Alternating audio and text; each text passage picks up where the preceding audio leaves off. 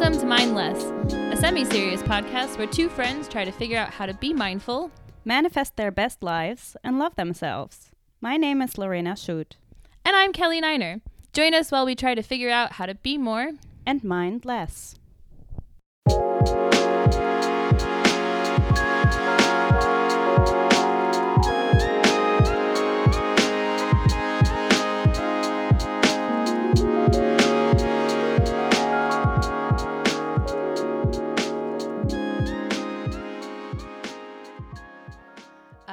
So this is our first podcast. It's going to be a bit messy and muddy while we get our bearings and figure out what we're doing. This is actually technically the fourth time that we've tried to record this. Don't tell that to people. Oh, sorry. I forgot about the professional thing that you're going for. But I think we figured it out. Yeah, for now. But yeah, so today we've got a really interesting topic. And it's mostly going to focus on Lorena and her experience. What are we talking about today, Lorena? I've been getting lots of requests via the social media. The one social media thing. About my ayahuasca experience that I had last year in October, November. And I thought a podcast would be a good format. And what better way to do it than with my lovely friend Kelly. Oh, stop it. Just a quick note, guys, because we want to make sure that everybody listening is taken care of since this is a mental health podcast. If you go ahead and make sure you check out the content and trigger warnings in the description before giving this episode and the one for next week a listen, we do go over some sensitive topics, so just make sure you give that a go. Otherwise, please enjoy us having a very long chigwag about Lorena's experience. So cool. I'm familiar with ayahuasca, but obviously because we're pals, can you explain what it is for those listening? Yeah. Well, I'm not going to be very professional with this. I'm sure you like this, Kelly. But, well, ayahuasca is a plant medicine. It comes from the Amazon. And it's a brew that consists of usually two different plants. The ayahuasca vine and a plant called chacruna. Both are found in the Amazon rainforest, and chacruna contains DMT, dimethyltryptamine. See, this sounds professional. Spirit molecule. This is true. The Spirit Molecule. Great documentary on Netflix. Where's Joe Rogan? Yeah. Yeah, and it's also one of the world's strongest psychedelics.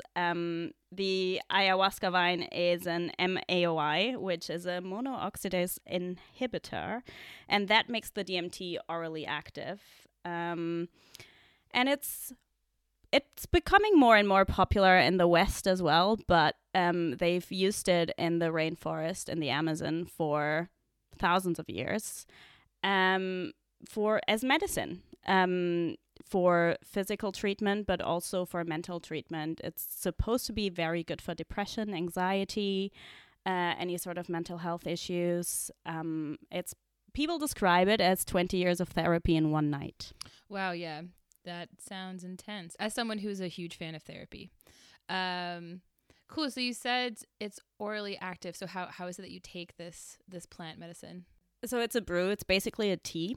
It doesn't taste as good as a tea, but yeah, the plants are mixed. I don't know exactly how it's brewed. I know it takes quite a long time to brew, but yeah, that's how you take it. So it's kind of like a shot, like a tiny shot. So it's not like a giant mug of like. I'm not gonna lie, I have this kind of like witch's brew situation going on in my head. This is what it looks like, to be honest. This is what it looks like. It's just the actual drink you take, you don't need that much. Oh, okay. I've also actually heard the more often you do it, the less you need for it to get active, which is quite unique for any kind of substance, I think. I think THC is similar, actually, the active compound in cannabis. The more that you use it, the less that you need in order for it to be active inside of your brain. Whereas anybody else who is familiar with any other kind of drug typically is the other way around. The more that you use it, the more that you actually need. Things like alcohol, heroin, stuff like that. Yeah. Yeah. That being said, I don't like to say ayahuasca or DMT is a drug. But I guess it's kind of, it depends on your intention with it. Yes, because I imagine that there are some people out there that use ayahuasca. Like, would you use it recreationally? Like, is no that a fucking thing? way. No, it's the worst time ever if you wanted to use it recreationally, because you don't have any guarantee as to what it's going to do to you. You could have a good time, but it's not gonna. People say it's not gonna give you what you want. It's gonna give you what you need. So it's not like a great time. That's not how it works. You don't know what you're gonna get, and most of the time it's actually not that great. Like I'll tell you about my experience happily, but I've actually heard that people say, and I completely agree with this. You use a drug to escape, whereas you use a plant medicine to go within and face your demons. Right. Okay. And other plant medicines as well, like iboga and like peyote and stuff like that. Are they similar? Would you say to? They're not similar because they're different. The psychoactive substances are different. But I would say in terms of the intention, probably yes. Yeah, I was thinking like more the way that they were used. Yeah, but I think you can also use psilocybin. Definitely with intention for spiritual growth or for health, if it's used with a shaman intentionally. And it's the same with ayahuasca. If you just do it in a garage at someone's house, it's not going to be a good experience. It's not going to be helpful for you. Like you need professionals along for the ride. Awesome. That sounds like a good place to bring up where it was that you did this experience at, which I'm incredibly jealous of. Because where'd you go, Lorena? I went to Costa Rica. Beautiful, beautiful place. The place I went to is called Rhythmia Life Advancement Center. I did a lot of research before I went. I did research for years actually before I even decided to do the thing. I remember. Yeah, I was talking about it for a long, long time, and I was terrified before. I would still be terrified now. But. I mean, to be honest, like after you guys will obviously, Lorena's going to share her experiences, but after hearing what it was like for her when she came back, there was a significant amount of time after she came back where before she left, and obviously seeing all of the pictures and seeing how beautiful it was and how many connections you made and all of that. I found a soul family. Hi guys, if you're listening. And I'm basically like a human Labrador. I love meeting people. I love making new friends. And so, of course, that's quite a pull for me as well, to have this kind of experience.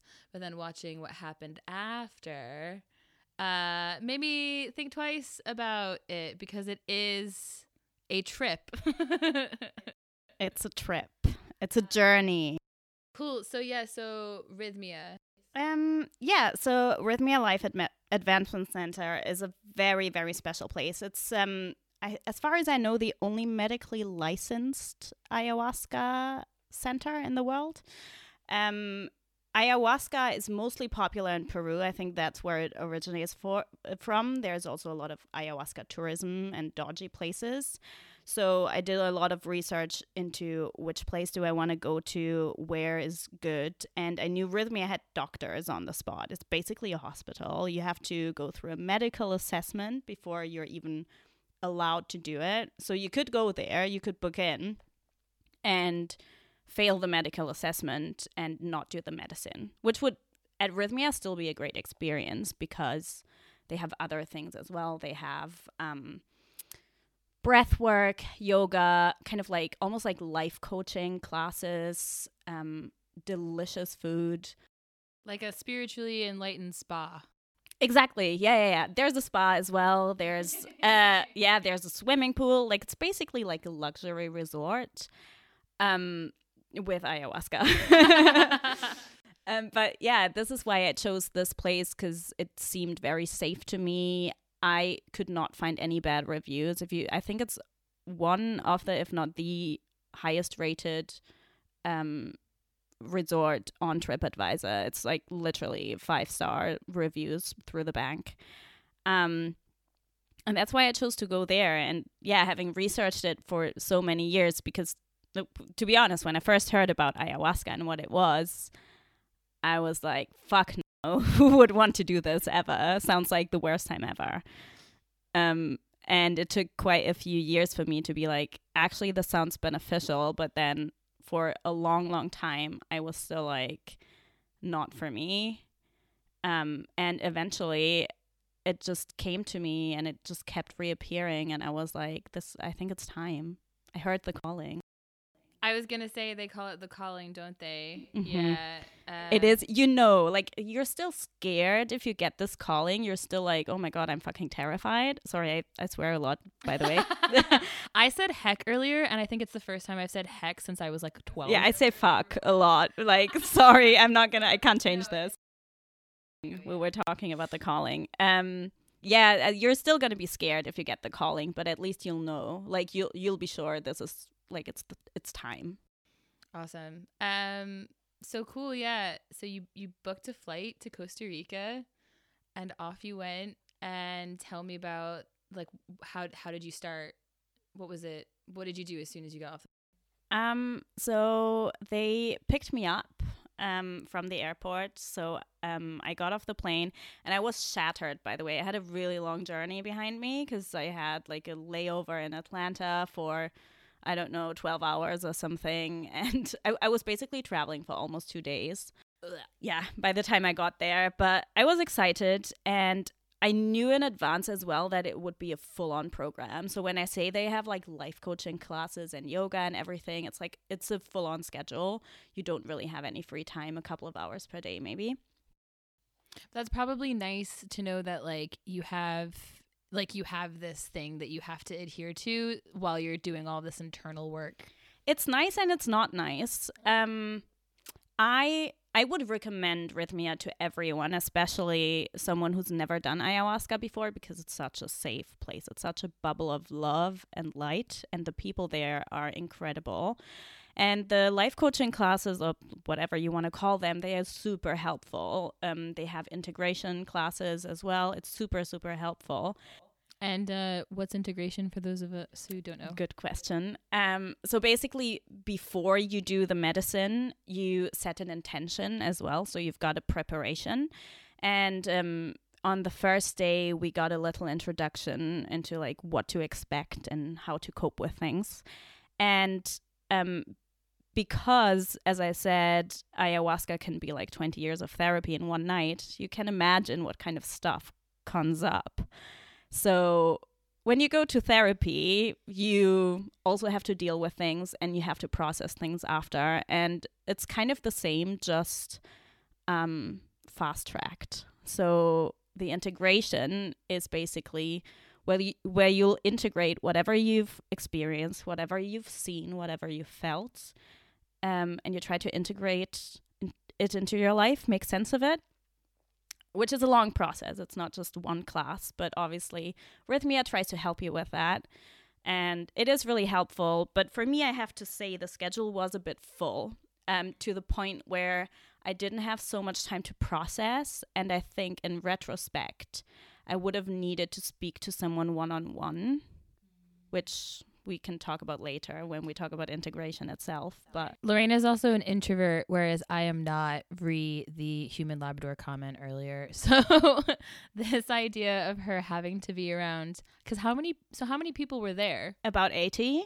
Jesus Christ. Yeah. So that's like 78 more people than you would probably normally be around on a regular basis. This is true. I'm very introverted. Like, I get all my energy from being alone. However, because it's such a bubble of love, and instantly, these people are family to me. Like, when I left Rhythmia after the experience, I felt lonely and I wanted to be around people, which I never had before in my life. And it was even, you asked what happened after I arrived. I arrived at the airport and I got picked up, and the guy, forgot his name, who picked me up, the first thing he said was, "Welcome home."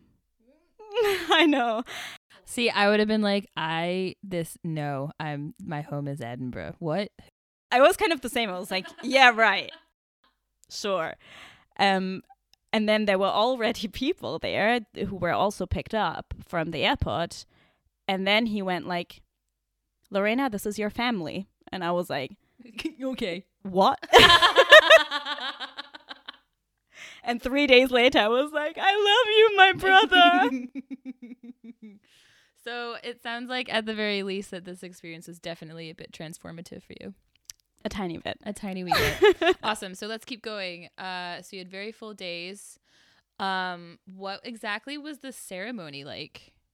Because you did 3 throughout the week, right? 4. Okay, psych. Just kidding. Just kidding. Yeah, it was 4 ceremonies in total. So the schedule was like, I arrived on a Sunday, and Sunday night I had the first ceremony basically, which was breath work. So that was not medicine yet. And then on the Monday we had all this like introductory stuff. And yeah, and then in the evening we had the first ceremony, which started at 5:30. I was shitting it. I was so scared. Because, like, so just for an example, before we go into your experience, can you give some kind of examples of what, like, other people's experiences were? Because I know you did loads of research into, like, the possibilities of what you were getting into before you went. Yeah.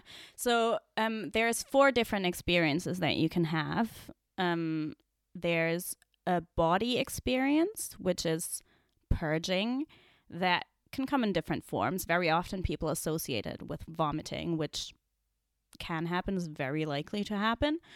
But it could also be something else. It could be crying, it could be laughing, it could be shaking, it could be sweating, it could be yawning. Didn't you say it could be shitting as well? It could be shitting as well, which was also my biggest fear. I was like, please don't let me shit myself. I don't want to shit myself. I don't want to shit myself. You're also wearing white during the ceremony. I know. I've seen like how like the beds at Rhythmia and how they set up and everything looks so clean and crisp and like, and I can imagine just being like I'm just gonna cover it in poop. It's not quite as bad. Like you usually make it to the bathroom, but Excellent. Yeah, it's weird. You go into the ceremony. It's called the Maloka. I hope I didn't say this wrong. And you go into this room.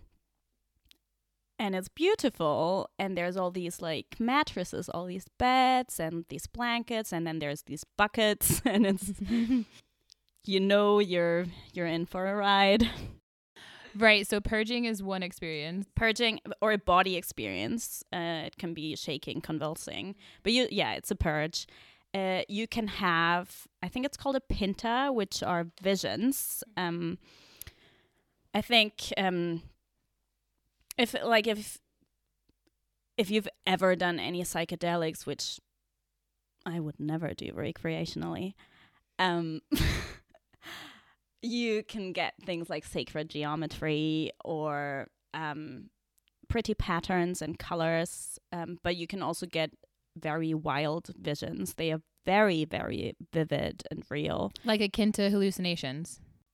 Yeah. Definitely full-on hallucinations. Dang. Mm-hmm. You usually only have them with your eyes closed. It was rare that I had any visions, like full-on visions, with my eyes open, but it can happen. It's a very different substance to anything else I've ever tried. It feels very, very different.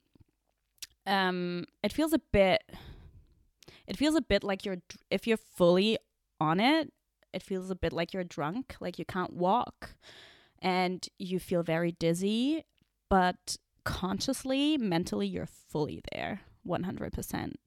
So it's a very strange experience. And then the other experience you can have is a consulta, which is a conversation with someone.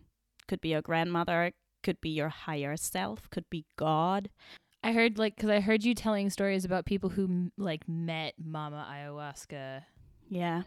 And then like talked to her, or at least like often a snake, by the way. Oh dang! Really? Mm-hmm. I didn't have this experience. Where does that come from? It's interesting because lots of people have similar visions. Lots of people also have something called surgery, where like little aliens visit them. And You guys can't see it right now, but my eyes just got so wide. I know, they were huge. They were actually huge. So lots of people have like similar experiences. I think they showed a statistic there that people who see aliens, that's like 60 or 70%, which is huge. Do we know if the people from like Close Encounters of the Third Kind were like, maybe they were just on ayahuasca? Maybe. Who knows? Wow. Okay, and the fourth experience is called a nada, which is basically you have a drink and you yawn and you fall asleep and you wake up and the ceremony's over. Oh, that sounds kind of sad. No, it's, well, I had one actually the last night. And I thought, oh, I'd be very disappointed if that happened to me, but I felt absolutely fucking incredible after. I feel like there's different theories as to why a nada happens, and I can't tell you what's right or what's wrong, but some people say it heals your lineage, so not just your stuff, but also your ancestors and stuff. Oh, so like trauma that we carry within us, because there's actually it's not super developed, but there's a tiny bit of research. I think it's called epigenetic. Yeah, Joe Dispenza speaks about that a lot. Oh God, guys, she's been trying to get me into Joe Dispenza for ages, and I fucking love Joe Dispenza. I've got this book on my table, and it's just staring at me, and every time I look at it, I can hear Lorena being like, "Have you read it yet?" I haven't. I'm a bad friend. But no, that's very interesting, because especially with people who's obviously like their ethnic history comes with a shit ton of trauma. It's fascinating to think that you experience that within your genetic code. Like stuff. Can you imagine having something so terrible happen to you that it's been embedded in your DNA? Well, if you read Joe Dispenza, you knew that you could fix that. Okay, tune in next week, guys, and we'll see if Kelly's actually read Joe Dispenza. Spoiler alert, I probably haven't. Okay, cool. So do you think that's what happened to you when you had your nada? I don't think so. There's also another theory that I have, and that I've heard of, is that some people say the things you encounter, the things you experience, the things you see are so hard to take. You have a nada if you consciously shouldn't be able to take it, because it's so fucking horrible. And that would make sense if it was something truly traumatic. Truly deep, yeah. Because, when I talk about the journeys in more detail, they can be very, very challenging. I wouldn't wish it upon my worst enemy, actually, but it can be pure suffering. But it's nothing that you can't take. It's like the medicine knows exactly how much you can handle. It brings you like, it feels like dying at times. Woo! Yeah, but it can't actually kill you. It's very, like, I think the only people that have died from it have mixed it with some weird shit, or they already had like a heart condition or something. Hence the rigorous medical that you have to take before. But it can't actually kill you, but it brings you very, very close. Why do you think that is? Like showing you the edge so that you appreciate not falling off it? I think you have to go through your fear to overcome it. Or to learn from it and grow from it. Yeah, if you think about like everything that's made you strong in life, everything you've grown from, everything that made you a better person, a happier person, it was probably hard shit. I don't like that I think you're right. But I kind of think you're right. I don't think it's necessary. I think you can also, and ayahuasca teaches you lessons as well by showing you the beauty of the earth. It's not all horrible, but I think the dark stuff can be just as beneficial. To go even further than this, in my opinion, duality is just like a man-made concept. Like there is no good or bad. There is no. Oh, 100%. So I have 2 degrees in sociology that are currently collecting dust, but it's fine. They're pretty. You can say smart things with them because you say smart things to me all the time. Exactly. I know words that I'm going to forget now because I am aware. By the way, she actually knows what she's doing. You're nice. I honestly genuinely believe, because there's always the conversation in sociology of, is it nature, is it nurture, is it one or the other? And this idea that anything in our world can be simplified to A or B, a one or two option is absolutely ridiculous. It's always a gray area. There's always room for nuance. Nothing exists in a vacuum, and humans are messy as fuck. Yeah. And God and the devil are one. See, and this is where you're going to start to see the difference between Lorena and I. Back to your experience this first night. The first night. Fuck. Yeah, so I was shitting it. I went in there, and I mean, they prepared us as well as they could. First, I think it started with us, like, we selected our beds and our buckets, and we were even taught how to throw up. Like, that's a thing. Don't you know? I mean, like, I have loads of practice. I mean, you do know, but also the way you throw up on ayahuasca is very different. I'll get to it, but you kind of like need to be on all fours so it can come out. But your body almost automatically does it. Is it because it's coming from such like a force? Yeah, okay. Like, it really is a purging. It really is a purge. It's not like, I've never thrown up like this before. The only time I can think of is when I had food poisoning. Not even close. No. The first night, went in there, selected my bed. I selected a bed as close as possible to the toilet. Excellent. This is the Capricorn panning out for you. Yeah. I was in the queue early on every night. And then we got a little introduction. We got some rapé, which isn't mandatory. It's a tobacco sniff, which gets blown up your nose.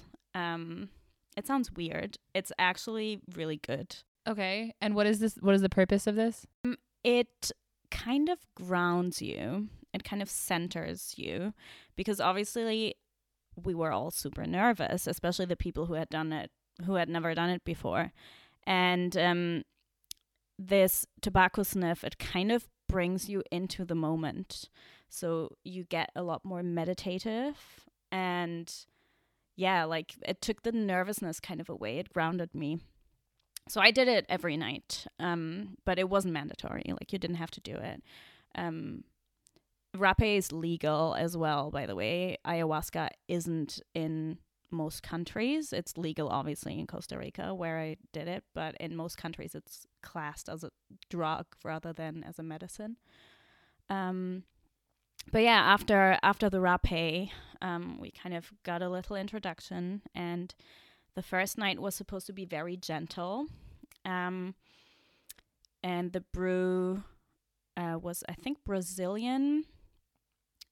And yeah, before you drink it, you also set an intention. And this is something, like, I feel like I need to talk about, because your intentions are very, very important, because it's not like a drug where you're just like, I'm just seeing where this goes, I'm just having fun. You have an intent behind it. You do this for a reason, because you know it's going to be hard. And before I went, I was thinking about what I wanted to achieve, and yeah, I had actually thought about a few things. Like, I wanted to be more compassionate, and I wanted to let go of my attachments to things and people. I wanted to heal my past. I wanted to be able to love myself more. I wanted to be able to get rid of insecurities, fight my anxiety, depression. I mean, this all sounds very, at least to me, relatable. As someone who has lived with depression and anxiety for the most of my life, along with a fair few anxious body responsive disorders, hence why I've been in and out of therapy since I was like 9. yeah, I can truly relate. The idea of being able to be a person without anxiety sounds magical. And it can do that. It can definitely take that away from you. There's no guarantee, but it can definitely do that, especially if the integration process is done properly and if you set the right intentions. I was also wanting to get rid of my fear of death, which is, I feel, something that I've achieved completely. Side note, have I told you about this app that I downloaded? Tell me. It's called We Croak. Oh, you keep sending me screenshots of that. Oh my gosh, you would love it. So basically the way that my sister, who is also very intelligent, much more than I am, she goes to Johns Hopkins, but anyways, that's for another story. Johns Hopkins. They do a lot of research on psychedelics. I know. They do a lot of research on everything, apparently. But it's based on what I think she said is a Buddhist preconception that if you think about death at least 5 times a day, not only does it make you less afraid of it, but it makes you more likely to live in the present, because with just like the idea being that the reason that people are afraid of death is because we spend so much time trying not to think about it while we're alive, which is kind of not counterintuitive, but it doesn't necessarily make any logical sense because it's gonna happen. Yeah. Yeah. We're all gonna die. We are. And one of the ones that I don't think it was one of the ones that I sent to you, but it's been one of my favorites on the app so far. Yeah, it's called We Croak, like ribbit. Is death is the sound of distant thunder at a picnic, which I really like, because you think of enjoying yourself at a picnic in like the lovely sunshine and hearing thunder and being like, oh, we should probably head, like, because it's coming. You can't stop thunder. You can't stop rain, like, or Mother Nature, like, and I mean, and would we want to? Anyways, again, probably a conversation for another podcast, but it's something that I'm becoming more acquainted with, because I do feel, I mean, obviously it's still kind of terrifying, but not so much so, I don't think. I think people are more, well, I think people are just scared of the unknown. 100%. Yeah, definitely. That's why we have religion. I think the reason I'm not afraid of death anymore, as I was, is because I kind of faced it. So I'm like, there's nothing to be afraid of. I think it's just making me really want to put as much effort into life. Yeah, like live the shit out of it. Because, and for me, Lorena knows as well, I have this whole thing with trying to live my life without trying to control things. Because at the end of the day, I don't believe we actually really can. You know, like, obviously there are things you should do because they're smart. Like when you're crossing the street, you should look both ways in case there are cars coming. But there could also be a mad driver who jumps the sidewalk and hits you anyways. So at the end of the day, no matter what you do, like, we basically live in chaos and nothing can stop that. And so just trying to live whatever moment you happen to be in. The only moment there ever is, the now. Anyways, how was that for our first tangent? So your intentions, these are very, very good intentions, I think. And I very much relate to a lot of them. I didn't use any of them. Okay. Because when I went to Rhythmia, the first day, actually, they gave us advice on what intentions to use. And I had actually read about it before, because obviously I did all the research. And I was like, no, I'm not going to use any of their intentions. I'm going to make up my own. Lorena's a Leo moon. Yeah, but then they said what the intentions were. And I was like, this actually makes a lot of sense, because it kind of already incorporates everything that I want anyway. So they suggest 3 intentions in that order. Show me who I've become. Yikes. That's a hard one. Merge me back with my soul at all costs. Dope. And heal my heart. Also dope. Yeah. And the way Rhythmia define getting your miracle, which is kind of their selling point. They have a miracle rate of 95%. Holy Or crap. something. Yeah. That's when you get like all three. Okay, so they know what they're doing. They know what they're doing. Like, it's very well researched, or like very well orchestrated. It sounds like it. So then this first night then. Yeah. So I took the intention, show me who I've become. And well, the first night I was obviously very nervous. I took the first drink. So you go up, you queue, and you take the first drink, and you look into the little shot glass, and you say your intention out loud or silently after the shaman blesses the drink. And then you take the shot. Tastes disgusting, by the way. Ugh. Yeah, it tastes like a bit alcoholic. Like, you can taste definitely that it's like that there's something in there. A bit like maybe like Jägermeister or something. Oh, vomitous.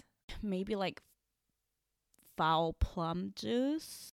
God, as soon as you said fermented, I just thought of like, do you know how like sewage smells? Like super ripe. Yeah, kind of like that a little bit. But it's not as bad. Like, the taste itself is like, when I first tasted it, I was like, I expected this to be worse. Oh, okay. But Fascinating. it's more like the texture, because it's kind of muddy and grainy. Oh no. And also because I think it actually gets worse the more you drink it, because now I associate that smell and that taste with the experience, and I instantly feel nauseous. Oh god. Yeah. So yeah, but like the first time I drank it, I was like, it's not as bad as I thought it would be, but it's not tasty. Like, I mean, I guess that's a good thing in the long run, that people aren't just like walking around with flasks full of ayahuasca. I mean, as I said, it's not going to be like a recreational experience anyway. Like, there's a reason you never go to a rave and someone gives you a cup of ayahuasca. There's a reason for it. What a fucking weird ass rave. Okay, all right, yeah. Okay, so you took the shot of swamp shit juice. Motor oil. Ugh, and then what happened? And then you wait. So I went back to my bed and I sat down. So they say the first 20 minutes or so, sit down, because you don't want to throw it up right away. You're probably going to throw up, but when you throw it up right away, like, you can't be sure if it's in your system, and then you have to drink again. Like, who wants that? So I sat down, and it actually hit me pretty fast, I think, in retrospect. It felt like an eternity at the time, but thinking back to it, it was actually pretty fast. Like, it started off lightly. It started off with like a tingling sensation, mostly in my left half of the face. It got numb as well. It got numb and tingly, especially in my left temple, which, by the way, this is a bit weird, but when I'm really deep in meditation, I get the same feeling. I get this tingling sensation in my left temple. Yeah, you've told me when we've come out of Lorraine and I do Kundalini. Kundalini yoga. And you've told me that sometimes that happens. Yeah, that's intense. I get this with breath work as well. And yeah, that started, and I was like, oh, that's interesting. And it got all numb. And then I started getting some light visions. So some sacred geometry, some patterns, some colors. But it wasn't too bad. Like, I didn't get any revelations. And then it started. It just got so intense so quickly. It was just, the visions were very, very overwhelming, and I was nauseous. I was suffering. I was sweating. It just felt like the worst experience ever. Like, I felt like a little bit like I was dying. I felt like I was severely, severely ill. And I wanted to throw up, and I couldn't. That's the thing. You can't force a purge. It only comes when it wants to come. You have to breathe through it before. And I couldn't really, like, I wanted to lie down, but I was too nauseous to lie down, and I couldn't really sit up because I was too dizzy to sit up. The visions were just so strong and so fast, like I couldn't escape it. And it got to the point where I was just thinking, this was the worst idea ever. I have so much regret because I'm not even getting anything out of this. I'm not getting any revelations. I'm not learning anything. I'm not seeing anything that benefits me. And I also knew that, so we got I had one drink at this point, but we got 2 drinks every night.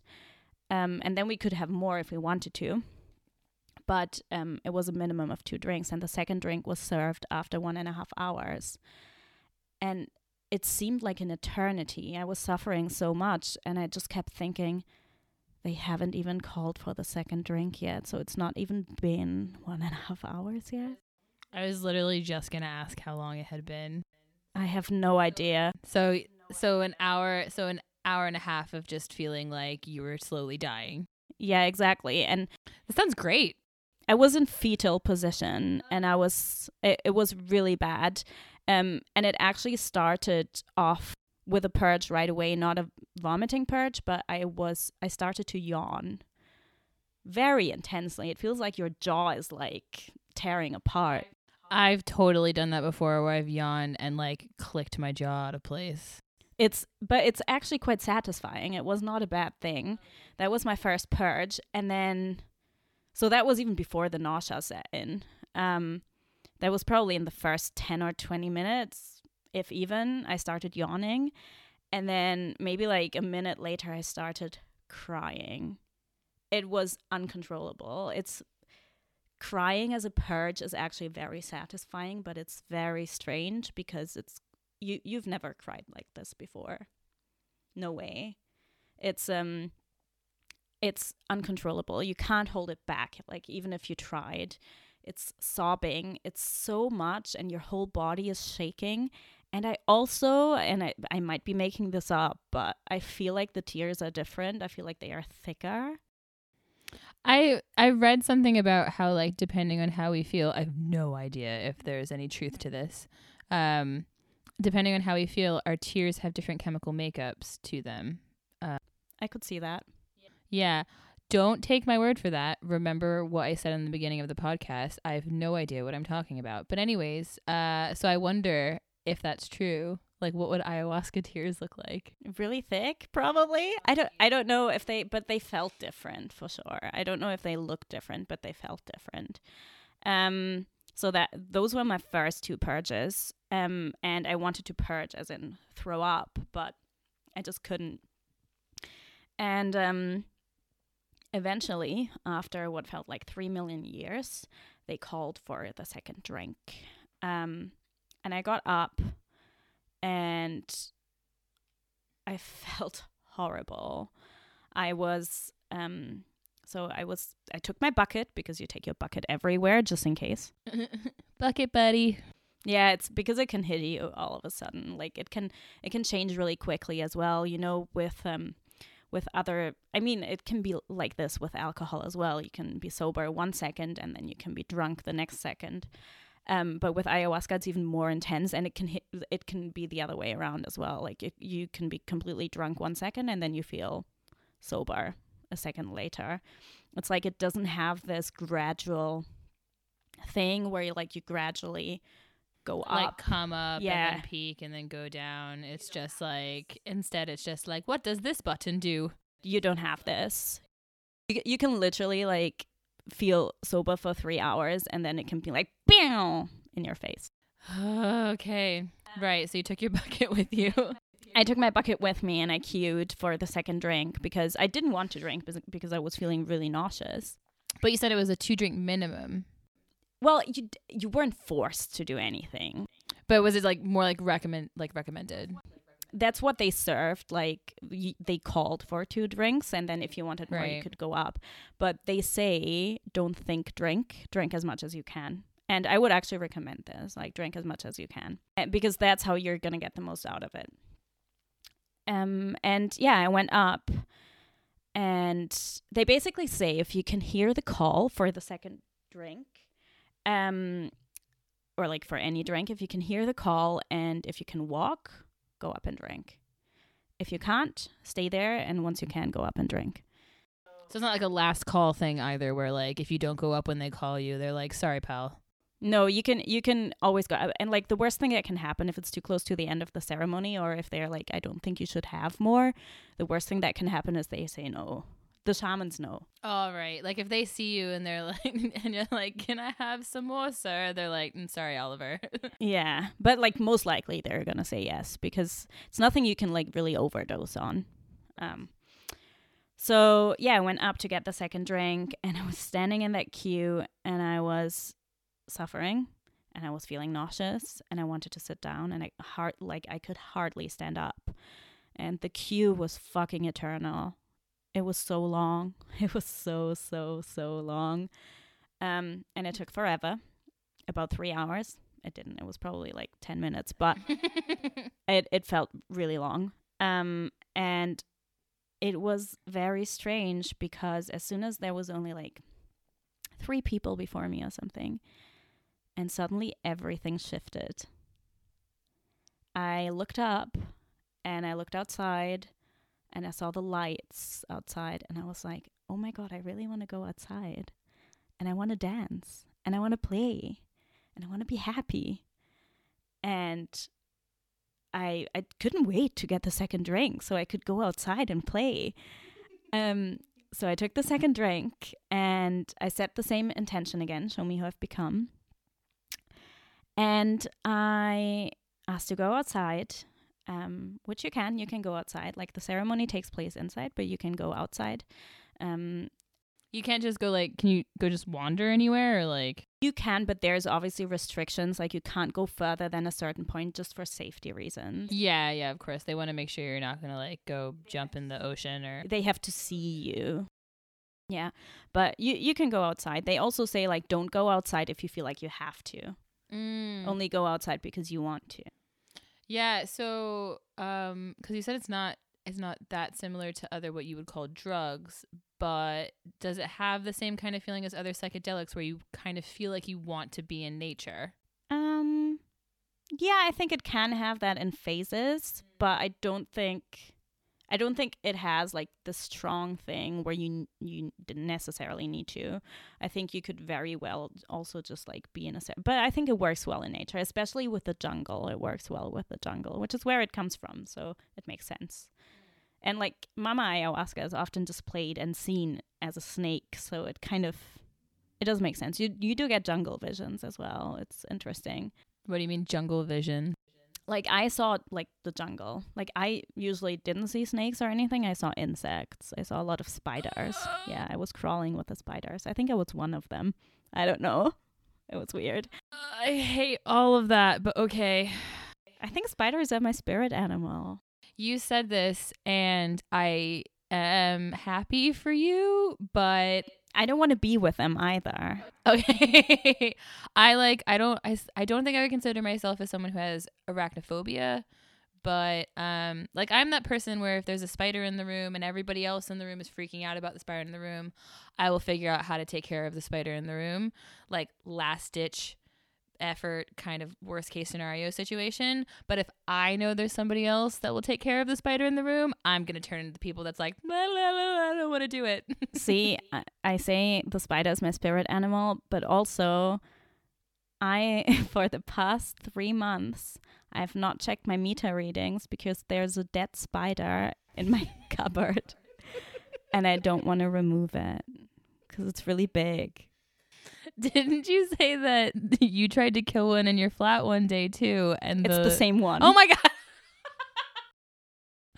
Lorena tried to kill this spider and she thought it was dead. And then what was it, like a book or a shoe? Or what was it? A shoe. And it started moving. The shoe started moving. Oh God. Okay. Sorry, this podcast isn't meant to be nightmare fuel. But cool. So about ayahuasca. You had your second drink and I had my second drink and I went outside. I went to go and play and I danced and I was like, fuck, like I love dancing. It's so fun. Like, why do I not dance more? And I was laughing, and I felt like a child. I felt like a 5-year-old child. I felt very innocent and playful and curious. And I was just happy. And I got this overwhelming feeling of love that it was actually uncomfortable. And it made me cry because I didn't know where to put it. I didn't know, like, I wanted to hug people, but I couldn't really, because you're kind of in your own journey. You have to respect people's own journeys. You can't just go up and talk to people. Yeah, I can't imagine what that must be like if you are like on planet everyone is love and connection, and someone else is on planet I am a spider, and someone else is on planet I'm dying. And someone else just met the aliens. Yeah, I just had surgery from aliens. Yeah, spaceship came down. Wow, that's a party I kind of want to go to. It's not a party. But yeah, I just wanted to hug people. I just felt so much love for everyone and everything. And I was like, I feel I've got so much love inside of me, and I don't know where to put it. I don't know what to do with it. And it made me so sad. But at the same time, I was in a state of love. It wasn't sad. And then I got nauseous. Back to the nausea again. And then I threw up a lot. Yikes. But you had your bucket buddy. Yeah, of course. Yeah. Always with me. And I was lying on the cement for quite a long time. One of the helpers actually came and asked me, "Are you sure you want to lie down?" I was like, "Yes." But later on, he was really nice, and he brought me a mattress outside so I could spend the rest of the night outside, which was lovely. But yeah, that was my first purge, as in vomiting. Not the worst one, but my first one. I felt better after.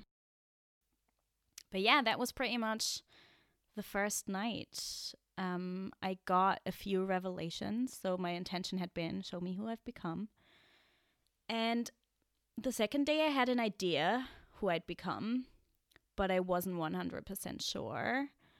But I thought I had become a victim because at the start, when I was suffering so much, I was feeling so sorry for myself. I had been like properly victimizing myself. And yeah, and after that first night, the second day, which was a Tuesday at Rhythmia, to this date, probably the happiest day of my life. Yeah. I was feeling so at peace and so happy. And yeah, it was just really, really beautiful. And I think I was glowing from afar. I've seen pictures, and I don't know if they're necessarily from this day or like the fact that you were in Costa Rica and it's just beautiful anyways, but you do genuinely look like you're happy, obviously, in the pictures. Yeah, I was very happy that second day, but also very confused. Oh my goodness. We really hope you guys are enjoying the podcast so far, especially because we are still working out all the kinks. But we figured this was a good part to end this first episode after you've had a lovely introduction and started to get to know both Lorena and I and see what her journey was like. So that's going to be it for it this week, but make sure you tune in next week because Lorena still has to talk about her other 3 experiences and what it was like coming back home to Scotland after being in Costa Rica and then having to integrate all of this stuff that she learned about herself. Tune in, folks. It's going to be great.